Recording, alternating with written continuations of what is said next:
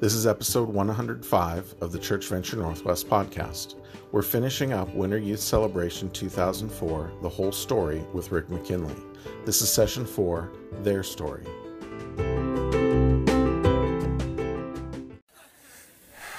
Well, all right, quick clapping. We're going to talk about hell. I'm just kidding. All right. Okay. Man, that's not working either. So, dude, this mic is... All right. Is that better? Too close? Too high? Don't worry, we know Jake did it. Jake. We are talking about the whole story, and today we're going to talk about our story. Our story meaning the fact that as we look the first night, here Christ shows up and tells us his story. He's creator, he's risen king, he's crucified God, and he intersects your personal story.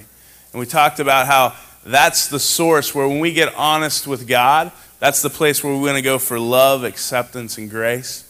Last night we talked about their story and what does it mean for us to be light in darkness and intersect other people's stories. And today we're going to talk about our story together. What does it mean that you and I and all of us here today are the church? What is our story together? What does Christ want us to do to participate in his story? And so if you have a Bible, turn with me to John chapter 13, and I'm going to pray. God, thanks for a great week together. Thanks for the fun and for the moments that we encountered you, for friends that we made, for enemies that we've forgiven, and just for meeting with us. And so I pray today as we head out of here in the few minutes that we have just to kind of wrap things up, God, that you'd meet with us in our hearts and you'd connect us to one another and to you.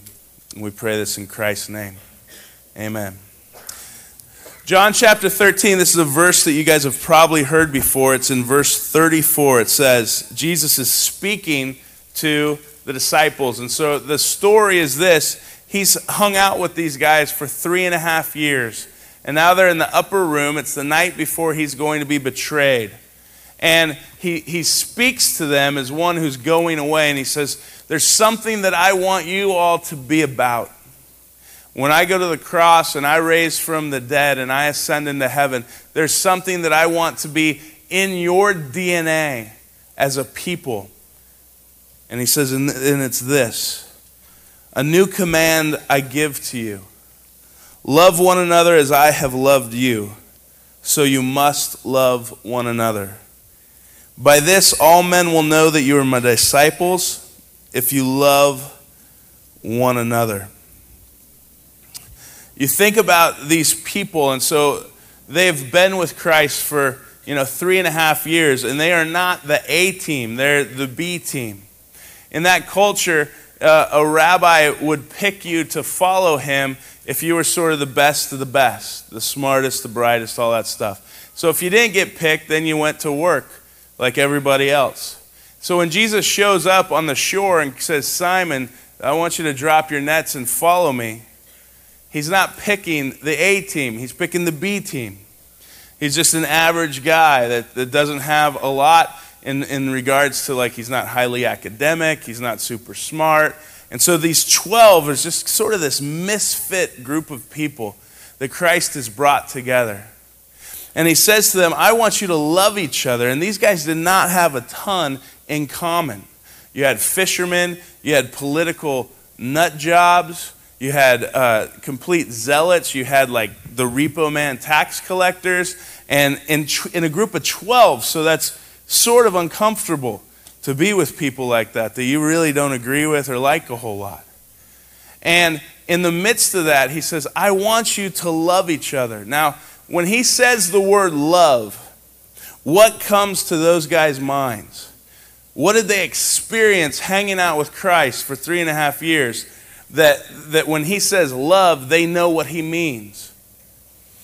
And so if they would go back in their mind to sort of paint this picture, what does love mean to Jesus? They would go, well, first of all, we know that he loves the Father, that he loves God with everything he has. They'd wake up all the time in the morning and Christ was missing. It'd be like 4 in the morning, it'd be blackout, and he's up praying to the Father.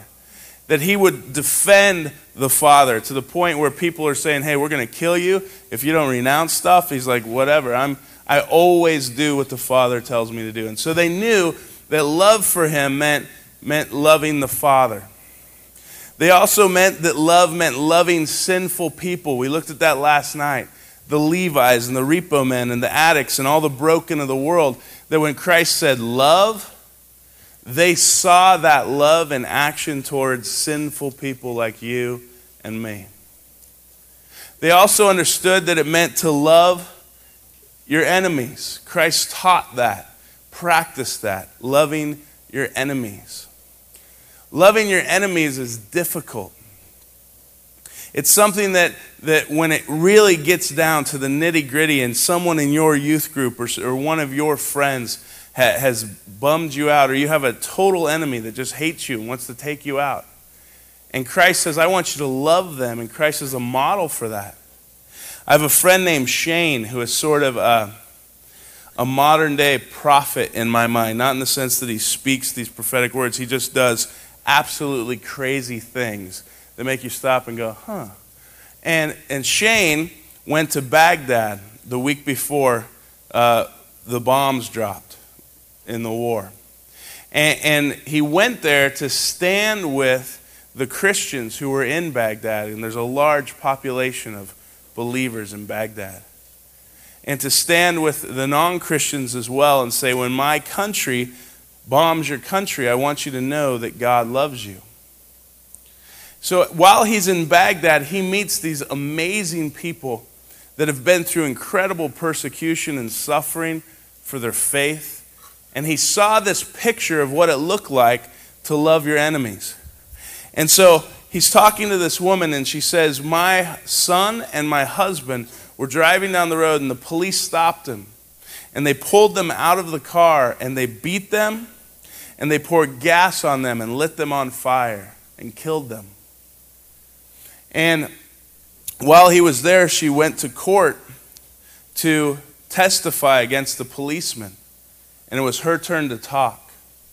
And she stood up in this room and looked right at these two guys who had killed her husband and her son. And she said, these two men, to the judge, have took away everything I love in this world.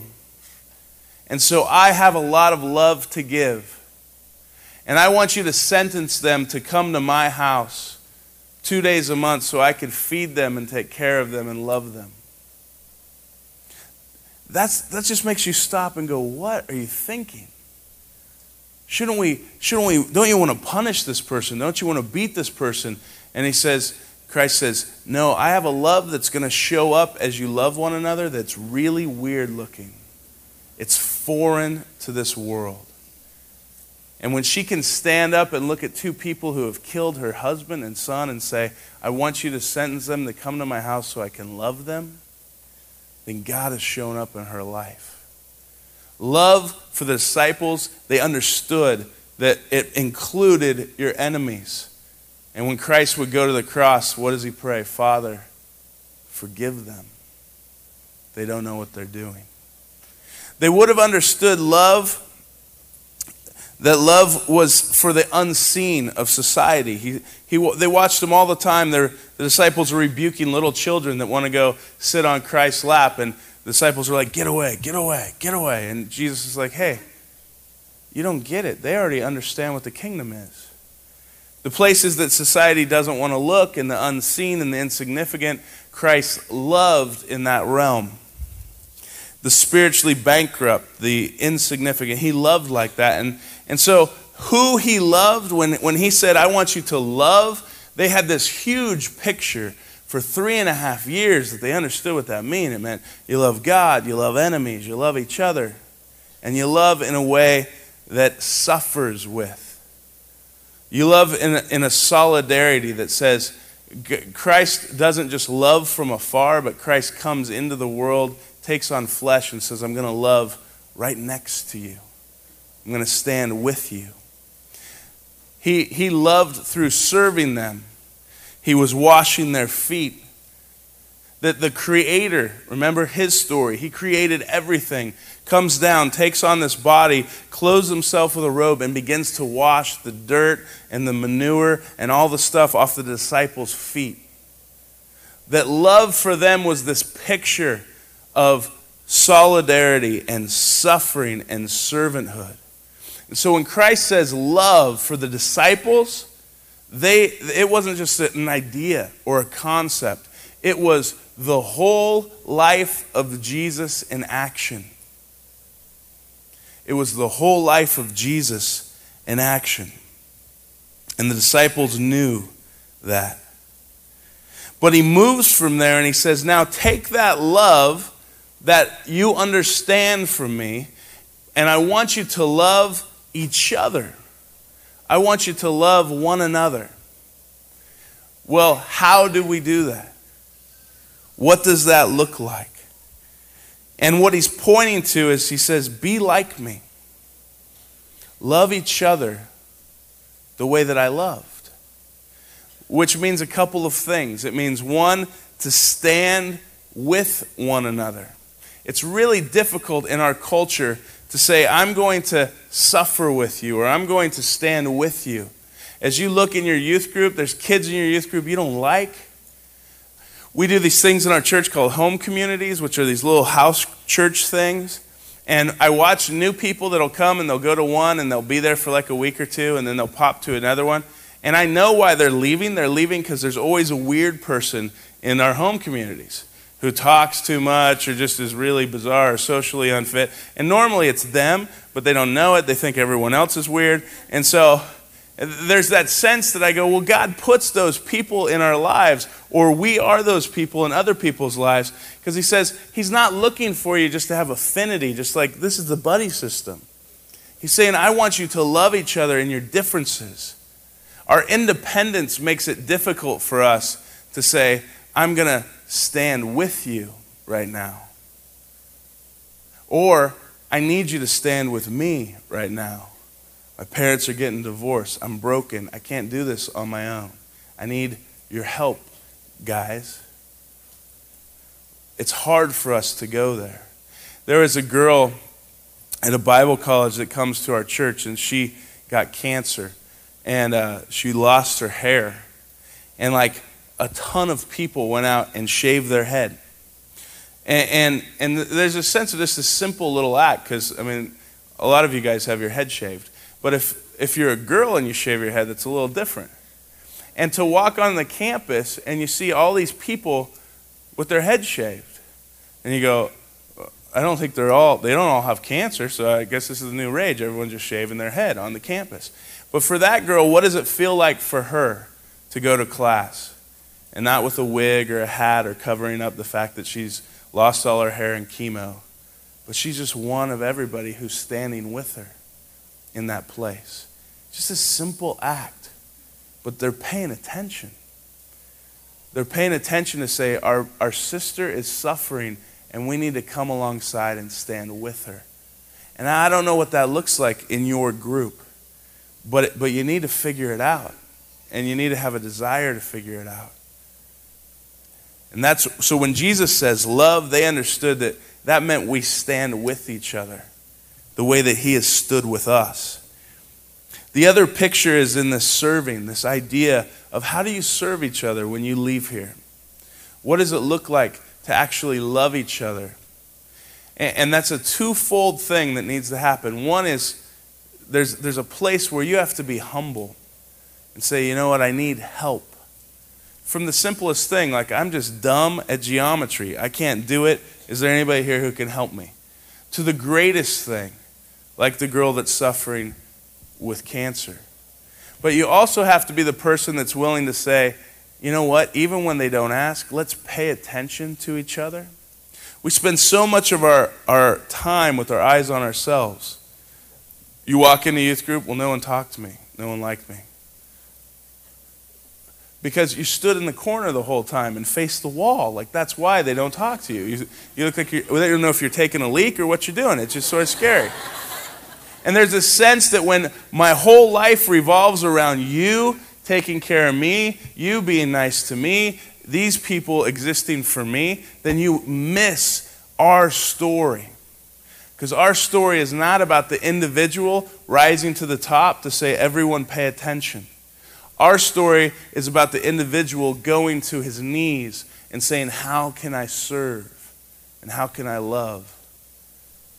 And that means you have to break through your insecurity and your fear and those things. There's a piece where when he says love one another, they understood that means to suffer with, to sacrifice with. And these 12 men end up going out, being sent out, and giving their lives for the gospel. They die for their faith. They understood what it was like to be beaten and put in prison and to suffer with. Now, that's probably not going to happen to you. But there's still a place that says, will we sacrifice so that together we can be okay? Last night, you guys took an offering. You gave up something that was fairly insignificant, whether that was a meal today or whatever. But collectively, you guys got together and you brought in $7,700, which is a huge gift. Yeah. And what that translates to, remember the dude that was here last night, Paul, and he said a dollar puts $85 worth of this medical supplies, because people donate the medical supplies, and so your money is spent on getting it there and shipping it. It means that $650,000 worth of medical supplies will go over there just because of that little offering.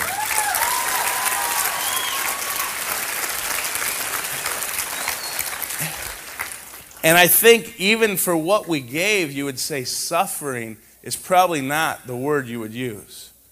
Like, you didn't give up to the point where you're like, gosh, I'm going to starve to death, or I'm going to pass out today. It's kind of like, all right, I won't get, Coke and chips on the way home. And I'm not belittling it. It's a beautiful gift. It's our little cow that we're taking to the embassy saying, hey, can we help? At the same time, though, it's just a small invitation to say, what if you began to live your life that way? What if we began to love each other here and overseas and paid attention and said, well, maybe I don't need to spend like $200 on a pair of Nikes or whatever it is. Maybe I don't have to be the coolest looking dude at school. Maybe I'll take that money and give it to someone else who needs it. What does it look like to suffer with? So when Jesus says, love one another, this is the picture that he's talking about. Your whole life in action. Saying, I'm going to stand with, I'm going to serve, I'm going to suffer with, because this is our story, not just our individual story. And yet, as Jesus is speaking to them and they get this picture, he says it's not just love in general, but it's love like you received. He says, love one another as I have loved you. And that's where the bar just all of a sudden goes way up here. Don't you wish that he said tolerate one another? Tolerate one another is something I feel like I can do. I could do it with a smile because I know I'm leaving and I'm not going to be with you much longer. So we'll just tolerate each other for a little while. Hi, Bill. Good. How's the weather? Fine. Great. I'm going to go get another muffin. I just want to tolerate Bill for a while, But he's not saying that. He says, I want you to love each other with a love that's the same kind of love that I've given you. Which means this. When these disciples understood, this is what they're hearing, love one another as I have loved you, the first thing they understand is this is a God who came after them. He pursued them. These are fishermen who were hanging out on the banks. And he came to them and said, hey, come, follow me. Come be with me. The first picture of loving one another is the fact that he's saying, if you do it like I do it, then you're going to pursue each other. You're not going to wait and hide in the corner. You're going to go after him. God is such a pursuer of people. It's beautiful. There's this dude that came to my church, and I'm talking to him, and so this person asked him, how'd you find Imago? He's like 23. He says, I woke up and I just felt like I needed to go to church. And I didn't know where to go, so I got in the car. I just heard this little voice that said, follow the car in front of you. And it came to Imago. And you're kind of like scared, right? You're like, oh my God. And then we don't have bumper stickers that follow me, I'm going to church. And so God just wakes this dude up, puts him in his car, says, I want you to follow the car in front of you, gets him to church, and his life gets turned around by Christ. And if that's the kind of God who loves somebody so much to speak to their head and get them to follow and orchestrate a car to get in front of them that's actually going to the same church, he's saying this is a God who pursues. And as you look inside your youth group and your church and older people and people in your church, that you don't have to go hide in that upper room with the bad furniture that we talked about. You can actually go down and just say, you know what, that might be where you want me, but that ain't where I'm going. I'm down here, and I'm going to pursue you. And I'm going to love you. What does it look like to pursue one another? If you see someone who's left out and pushed aside, not to go, I don't want to hang out with them because I want to just be with my friends and have fun. But no, I'm going to pursue and include and care. For them, they would have understood that loving as they had been loved meant to pursue. It also meant that it was gracious. They didn't deserve it. If you're waiting around, and we do this all the time, you guys, I'll be nice to you if you're nice to me. I'll love you if you love me. I feel like when I love these people, they don't really care. They don't return it. The love that Christ pursued us with was a gracious love that said, you may not be returning this very quickly. And I'm not expecting it. While we were yet sinners, he dies for us. It's a gracious love. So don't go into it going, here's the exchange. I'm going to be nice to you, and you be nice to me. Dude, that's how they do it everywhere else in the world. That's how life operates. In the church, it's supposed to look a lot different, which means we love each other without expectation of being paid back. We love each other graciously. They would have understood that it was patient. I mean, think about this. They get to hang with Jesus for 3.5 years. So if you're going to have a mentor and how to be a Christ follower, it's really helpful if it's Christ. And so they kind of had an edge on us, right? And at the end of it, he's sitting there in the upper room, and they're arguing about who's going to be greatest in the kingdom. And he's like, oh my gosh, it's not about being greatest, guys. And then they get to the garden, and Peter pulls out his sword and says, come on, bring it on. You want some of this? And I'm cutting off ears and stuff. And then he gets arrested, and they're sitting there, and they're like, I never knew the guy. I don't even know what you're talking about. I'm sorry, you want to get a beer? And they're denying that they were ever with him. And you look at that, and you just go, this would be a great time for fire to come from heaven and devour those 12 people. Like, if I was Jesus, I'd be like, okay, 3.5. And then just look at the guards and say, now you want some of this? Because, I don't need a sword. I'm going to burn down everything. He doesn't do that, though. He shows up and says, I'm going to be patient with you. Picks up the dude's ear and heals the guy and says, Peter, put down your sword, man. He meets him on the beach after he raises from the dead and restores him. Peter, do you love me? Feed my sheep. Peter, do you love me? Feed my sheep. Peter, do you love me? Feed my sheep. 3 times you deny me. 3 times you get to tell me you love me. That the love that they had received from them was a patient love. And youth pastors, you need to be patient with your kids. And kids, you need to be patient with each other. It's a patient love that just says, look, it's grace-filled. And we don't have expectations that we're going to be much better than the 12. We're probably going to blow it and make mistakes. And that's why he said, forgive and repent. That's the whole equation for getting along in the church. Forgive and repent. The other thing is that it was tolerant. It was a love that said, you know what? I'm going to put up with your weaknesses and your mistakes and your dumb jokes and your bad breath. And there was just a sense of tolerance with Christ. He was very tolerant. It's not like he condoned everything, but he didn't say, until you get to this level, try not to hang out with me because I'm really good. And he was, right? I mean, he's perfect. He's sinless. But he said, I can handle your weaknesses. I can handle that.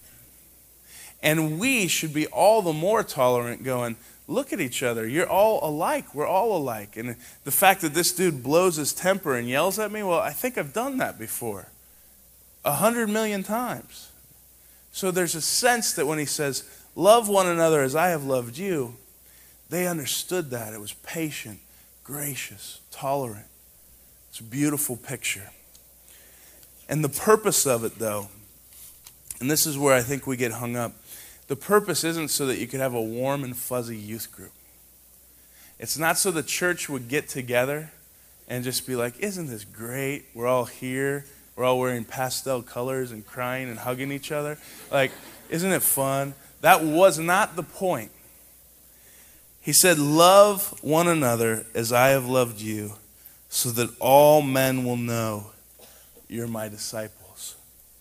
Jesus' command to love one another is not to produce a comfortable community, but to proclaim to the world that we are his. And the sad reality is that the opposite is true. If we don't love one another as he loved us, if there's no different, if I could go be on the golf club or the chess club or your youth group and pretty much everything's the same in all three of those arenas, then I'm wondering, like, did God really have to show up for that? I was watching the news one night, and it comes on to the cops that had to go to this church business meeting. And they're having this, they have this big lunch afterwards, and then they got in a fight, and they started throwing food at each other. So they got this huge food fight, and they have to call the cops to come to break it up. And they're pulling rice out of their hair and all this. And I'm watching it, and there's a part where you're laughing because you're just like, nice. There's another part that this verse just rang in my ears. All men will know that you're not following Jesus and he's not real, because you get together on Sundays and throw rice at each other and yell and have to call the cops because you can't get along. Like, what a tragic statement it is to not love one another.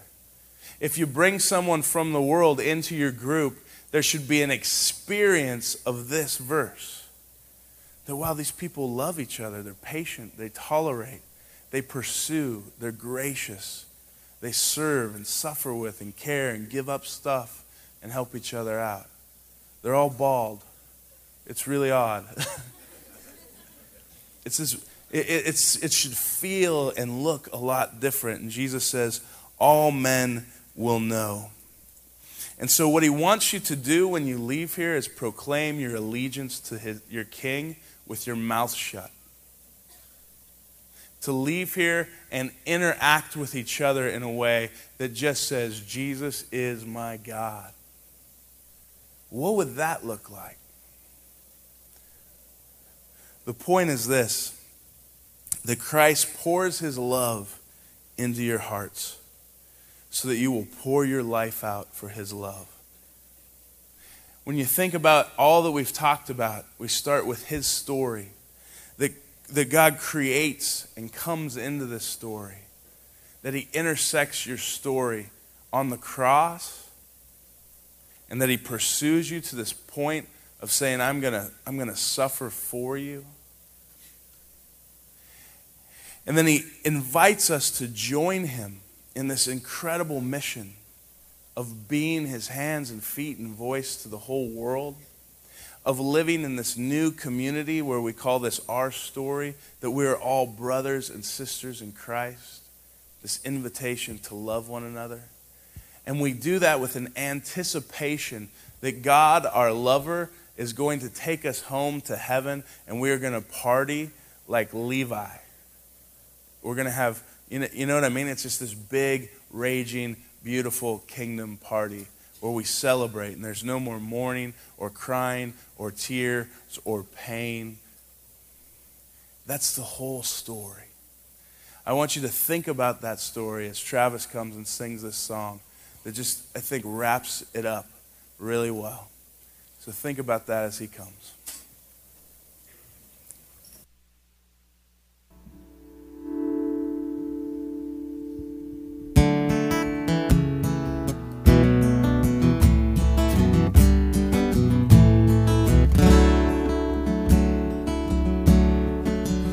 Like a man comes to an altar,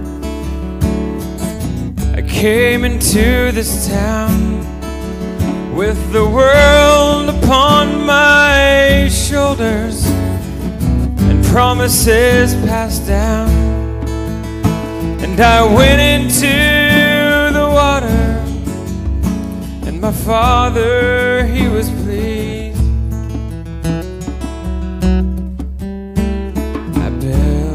And I'll tear it down so you will be set free. But I found thieves and salesmen living in my Father's house. I know how they got in here, and I know how to get them out. I'm turning this place over from floor to balcony.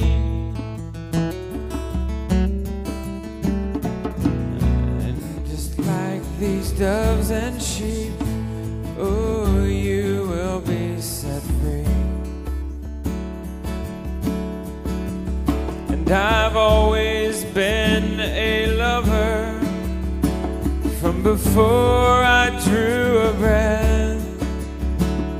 Some things I loved easy, and some I love to death. Because love's no politician, it listens carefully. Of those who come, I can't lose one, so you will be set free. But go on and take my picture. Go on and make me up. I'll still be your defender. You'll be my missing son. I'll send out an army just to bring you back to me.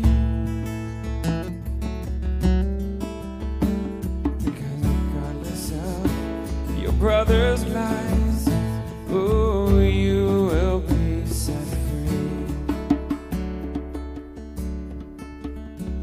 And I am my beloved's, and my beloved's mine. So you bring all your history, and I'll bring the bread and wine.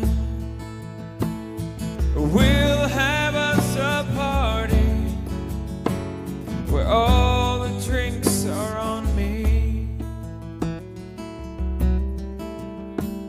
And surely as the rising sun, oh, you will be set free. Oh, you will be set free. Oh, you will be set free.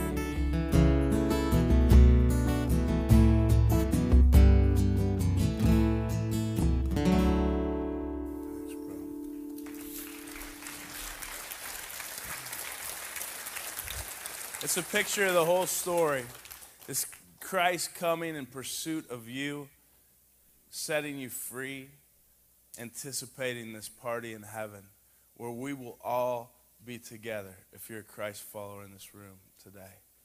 We want to create some time now to come around the bread and wine. I love that line. You bring your history, you bring everything you got, and I'll bring the bread and wine. And it's actually going to be a celebration. Because Luke said something in his seminar, if all was known, all would be forgiven. And Christ knows everything, and it's all under his blood. And so we want youth leaders to go back to the table, and they'll just tell them how many kids you have. And we want you guys to have communion today with one another, to share your story in your groups, loving one another. And so youth pastors, you can go back there now and serve your students. I'm going to pray, and you just spend some time together thinking about Christ and what he's done in your story together. Father, thank you for these students and for the time we've had together this week.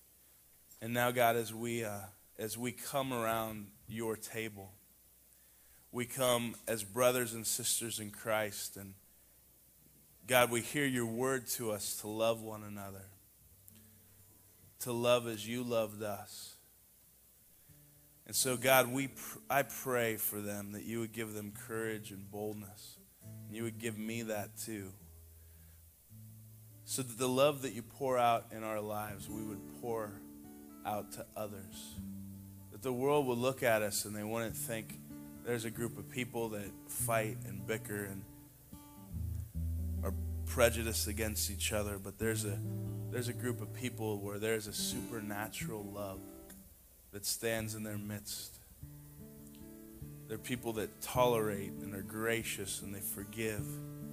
They give up stuff and they serve and they pursue each other. That these would be groups where lonely students could come in and experience your love and your grace. That you would give them the courage to leave the upper room with the bad furniture and love other people in their church. And that they would be that spark that ignites your love. God, help us to love with our mouth shut when needed, so that the whole world would know that we are your disciples.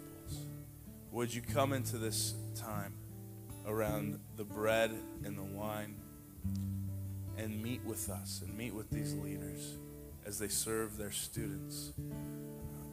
Build that unity of your love. I pray in Christ's name. Amen.